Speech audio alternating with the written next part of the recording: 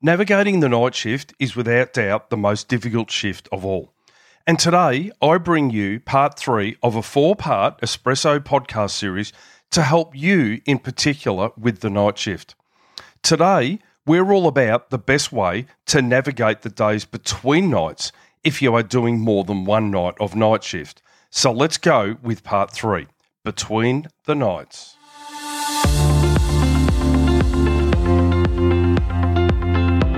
Shift work can be brutal, but it doesn't have to be.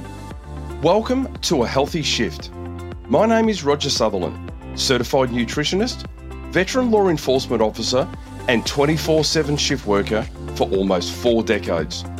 Through this podcast, I aim to educate shift workers using evidence-based methods to not only survive the rigours of shift work, but thrive. My goal is to empower shift workers to improve their health and well-being so they have more energy to do the things they love. Enjoy today's show.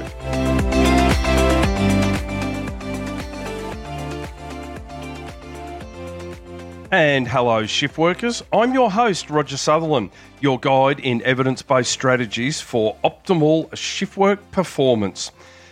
I can't begin to tell you how thrilled I am that you're listening to this episode, and I welcome you to the show. Today, I'm going to address how to optimise navigating the most difficult shift of all, the night shift. And today, in part 3 of this 4-part series, I'm addressing going through the night shift. Now, so far, we've covered the optimal way to go into night shift in part 1, and then in part 2, I covered why it's optimal to fast overnight. Now, on the overnight fast, you would think I would have mentioned this in part 2, right?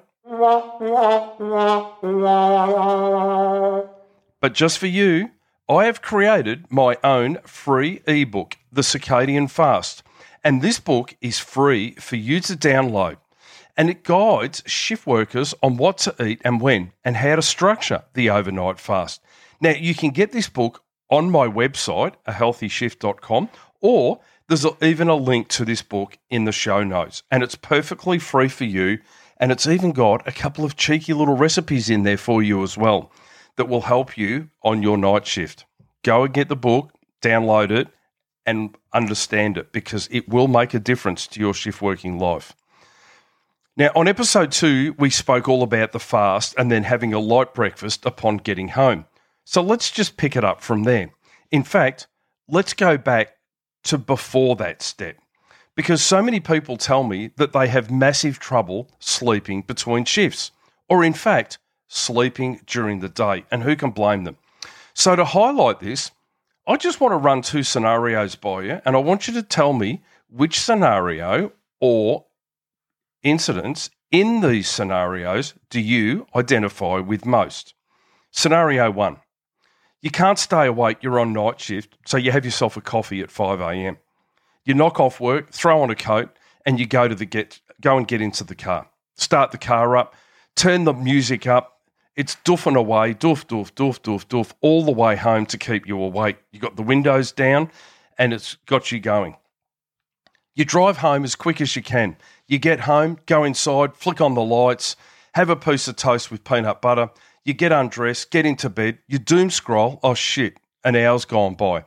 You put your phone down, you roll over, and then you roll over, and then you roll over again, and you toss and turn. Or you go straight to sleep, and then you wake up about 90 to 120 minutes later, 2 hours, busting to go wee, and you can't go back to sleep. Scenario 1. So let's have a look at scenario 2. So you finished your caffeine at midnight, as Roger recommends. You hydrate overnight, as Roger recommends.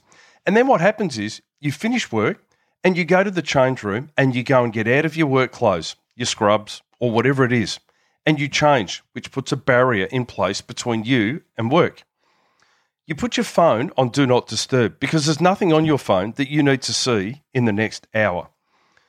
You get to the car, start the car, and while you're waiting for the car to warm up because it's been sitting there all night, you put on the blue light blockers that you keep in the car and you take a few deep and deliberate breaths in and long breaths out. A few in and a few out. And then what you do is you drive out of the car park and you just drive home casually and you're eating an apple. I'll give you a hint. You can't fall asleep driving while eating an apple. There's the hint for you. You get home. You don't turn the main lights on. You have yourself a small pre-prepped overnight oatmeal with protein in it. Go and have a hot shower, cleanse your teeth, puts an eye cream and moisturiser on, but you do all this in the dark, in the bathroom. It's mind-boggling why we would spend the last bit of our day in the brightest room in the house before we go to sleep. I'll leave you with that thought as well. You go into your bedroom, pull out the side drawer. No, you're not reaching for that. You're actually reaching for the lavender spray and you spray. You get into bed. You lie in bed doing some controlled breathing. You write out 3 things that you're grateful for. You go to sleep and you stay asleep. Now, can you see the difference? Now, I know you might think, oh, yeah, but, that's not how it works. I know. It seems happy clapper, doesn't it? But how are you travelling with your sleep between nights? And what are you missing from either of those 2 scenarios? And I think we really need to have a look at the way we're approaching it because poor sleep has plenty of clues. And when I work with my clients one-to-one and we start working on sleep and we start backtracking as to what's occurred overnight, it's generally 1 of, 2 of, 3 of, or all of those things that I mentioned in scenario 1. And then people can't sleep. It's like driving your car along at 100 kilometres an hour and standing on the brake and expecting it to stop on a 20-cent piece. It's literally not going to do that. So why would you expect your body to fall asleep when you've not done anything to help it to get there? So we must really keep that in mind. Make it a priority. Set yourself up for it. That's called sleep hygiene.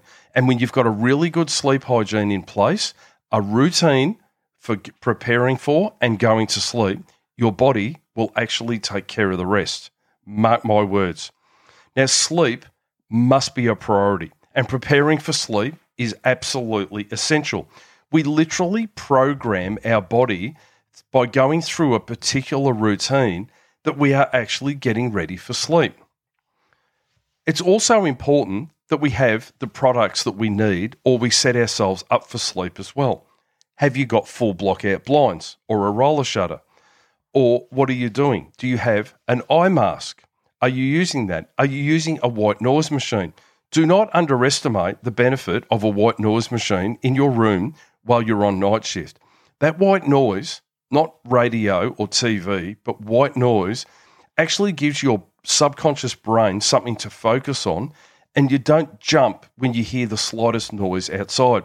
It's really, really important. Clean and tidy room. Have you got a clean and tidy room? It does help and is conducive to good sleep. When was the last time you changed your pillow, and have you got a comfortable mattress? Stand at the doorway and look into your bedroom and ask yourself, does that look like a restful place for me to sleep in? Not when you're coming home from night shift. Normally, have a look in your room and see if it looks like a nice, restful place. Having a fan or even just aircon in your room, it's important. In fact, it's imperative that your body is cool for sleep. So that's why we have the hot shower earlier, because what it does is it draws the blood to the outside and cools our core.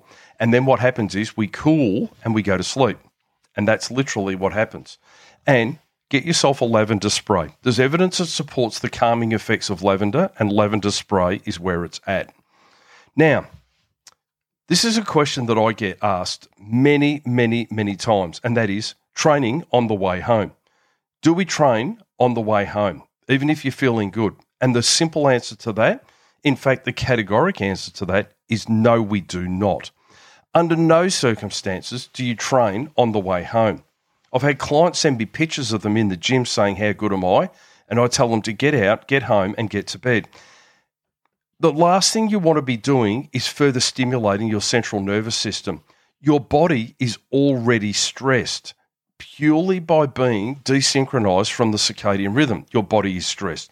It doesn't know. You run the risk of injury because things are not running how they're properly meant to be running. So why would you do that? You're exposing yourself to more light. You're exposing yourself to more blue light because those lights in the gym are emitting a bright blue light. it keeps you awake longer, and it's further stressing an already tired and stressed body. You won't waste away, trust me. It's a few days, and even if you do a full week of nights, you won't waste away.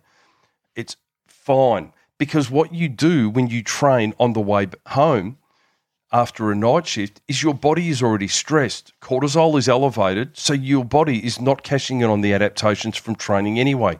You are wasting your time, and I'll be quite clear on that. If you want to train and you feel you need to train when you wake up, because you will be rested then, and then that would be a good time to train.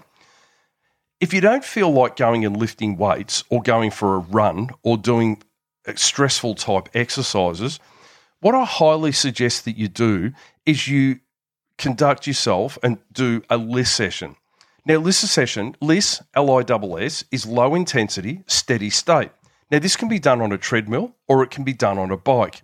I discussed this at length in episode 18, and in the show notes for episode 18 is actually the formula for how to find what your maximum heart rate is. Now, your 65% heart rate. Now, LISS training means that you are training at 65% of your maximum heart rate. In summary, it's 220 minus your age equals, and whatever that number is, you multiply that by 0.65, and whatever that number is, you then actually train at that level. At that level, your body is literally just burning the fat out of your bloodstream, or the triglycerides, as fuel out of your bloodstream. It's not using carbohydrate. It's just using the fat, the triglycerides in your bloodstream and burning them out. Now, as shift workers, evidence is showing quite categorically that we as shift workers have elevated triglycerides, and we further elevate those by eating overnight. So what we need to do is we need to get rid of those, because they will stay in our system for up to 48 hours after we have actually completed our last night of night shift. And this is not good. This is what elevates our cholesterol and causes us problems. Whatever you do, don't go and get a blood test done on the night after or within 48 hours of finishing a night shift, because your doctor will freak out at your triglyceride level. What we want to do is we want to burn those out. And if you can do a couple of LISS sessions while you're actually going through the night shift, then you're in an ideal position to be on top of burning those out, and you will feel fantastic. It will really make a big difference.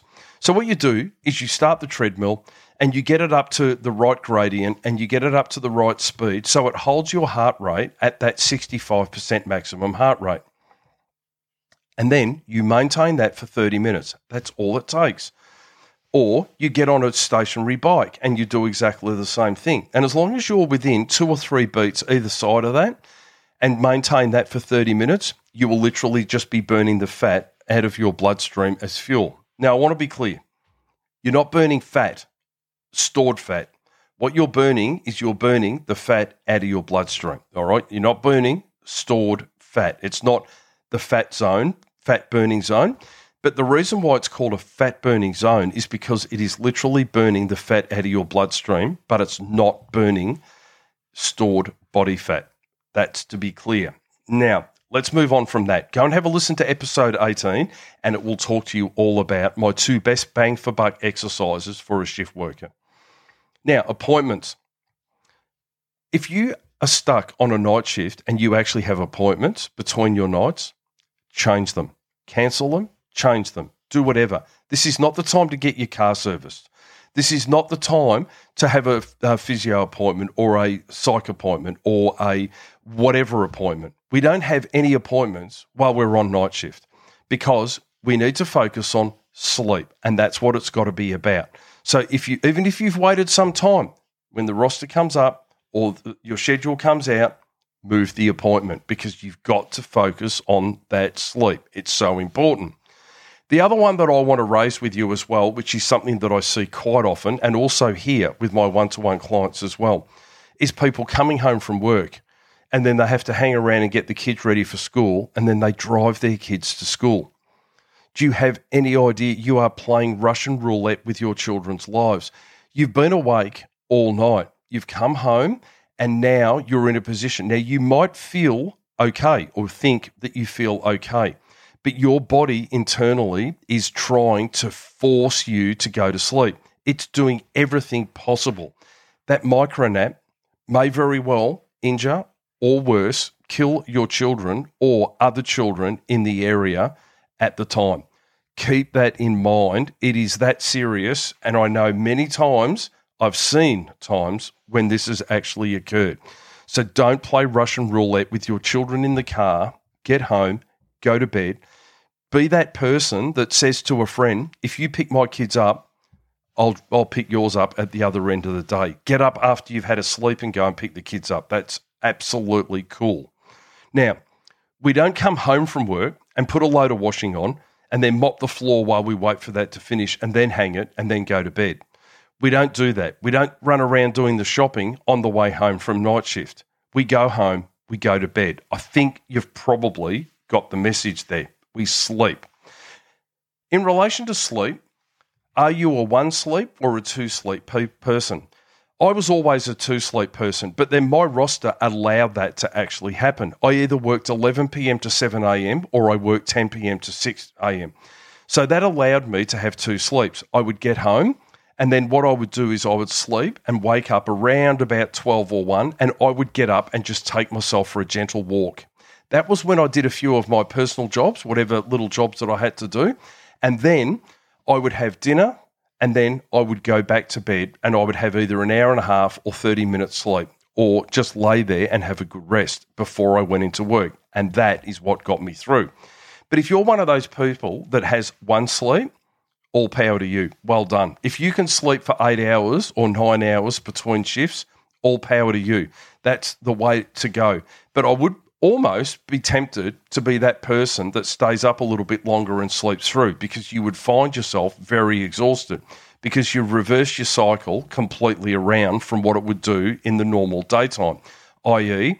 most people, 9 to 5ers, work all day, come home, they have their socialising time and then they go to bed, get up and work. Whereas you would be sleeping, getting up and socialising and then going to work. It's kind of weird, isn't it? Would a 9 to 5er get up at midnight and socialise until they went to work at 7 o'clock? I don't think so. And that's what you're doing as a shift worker. So have a think.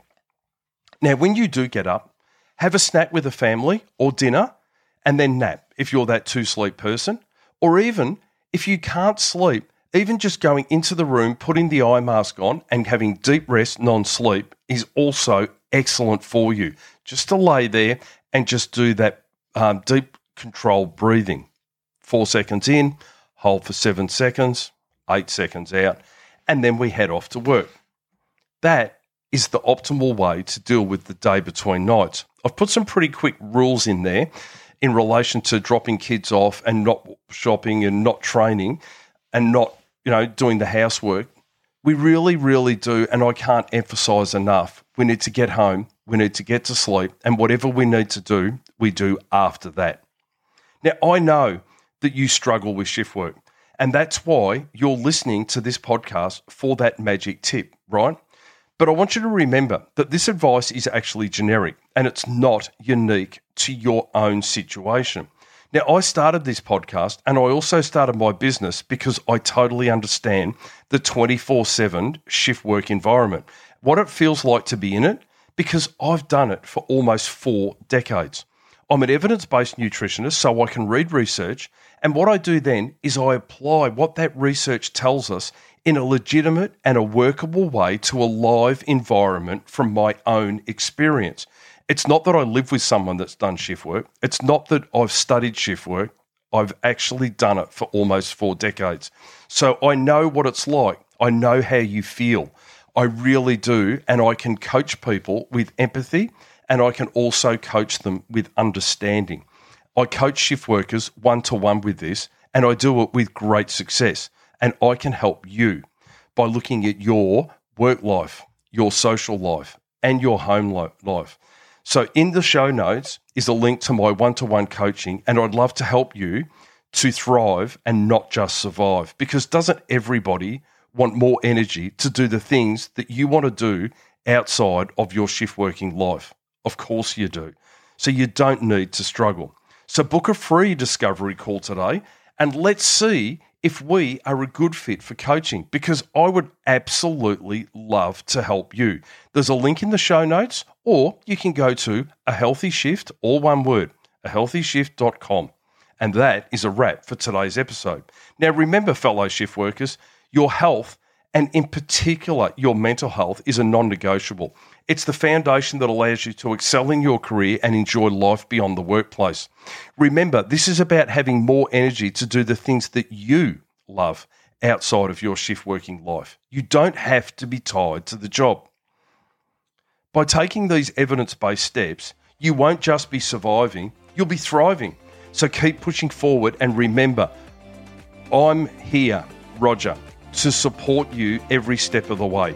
So stay committed to nourishing your body and prioritising your well-being. And as always, please remember to be patient and kind to yourself as you navigate the challenges of shift work and prioritise your mental health and well-being.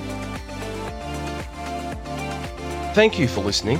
If you enjoyed this episode, be sure to subscribe so you get notified whenever a new episode is released. It would also be ever so helpful if you could leave a rating and review on the app you're currently listening on. If you want to know more about me or work with me, you can go to ahealthyshift.com. I'll catch you on the next one.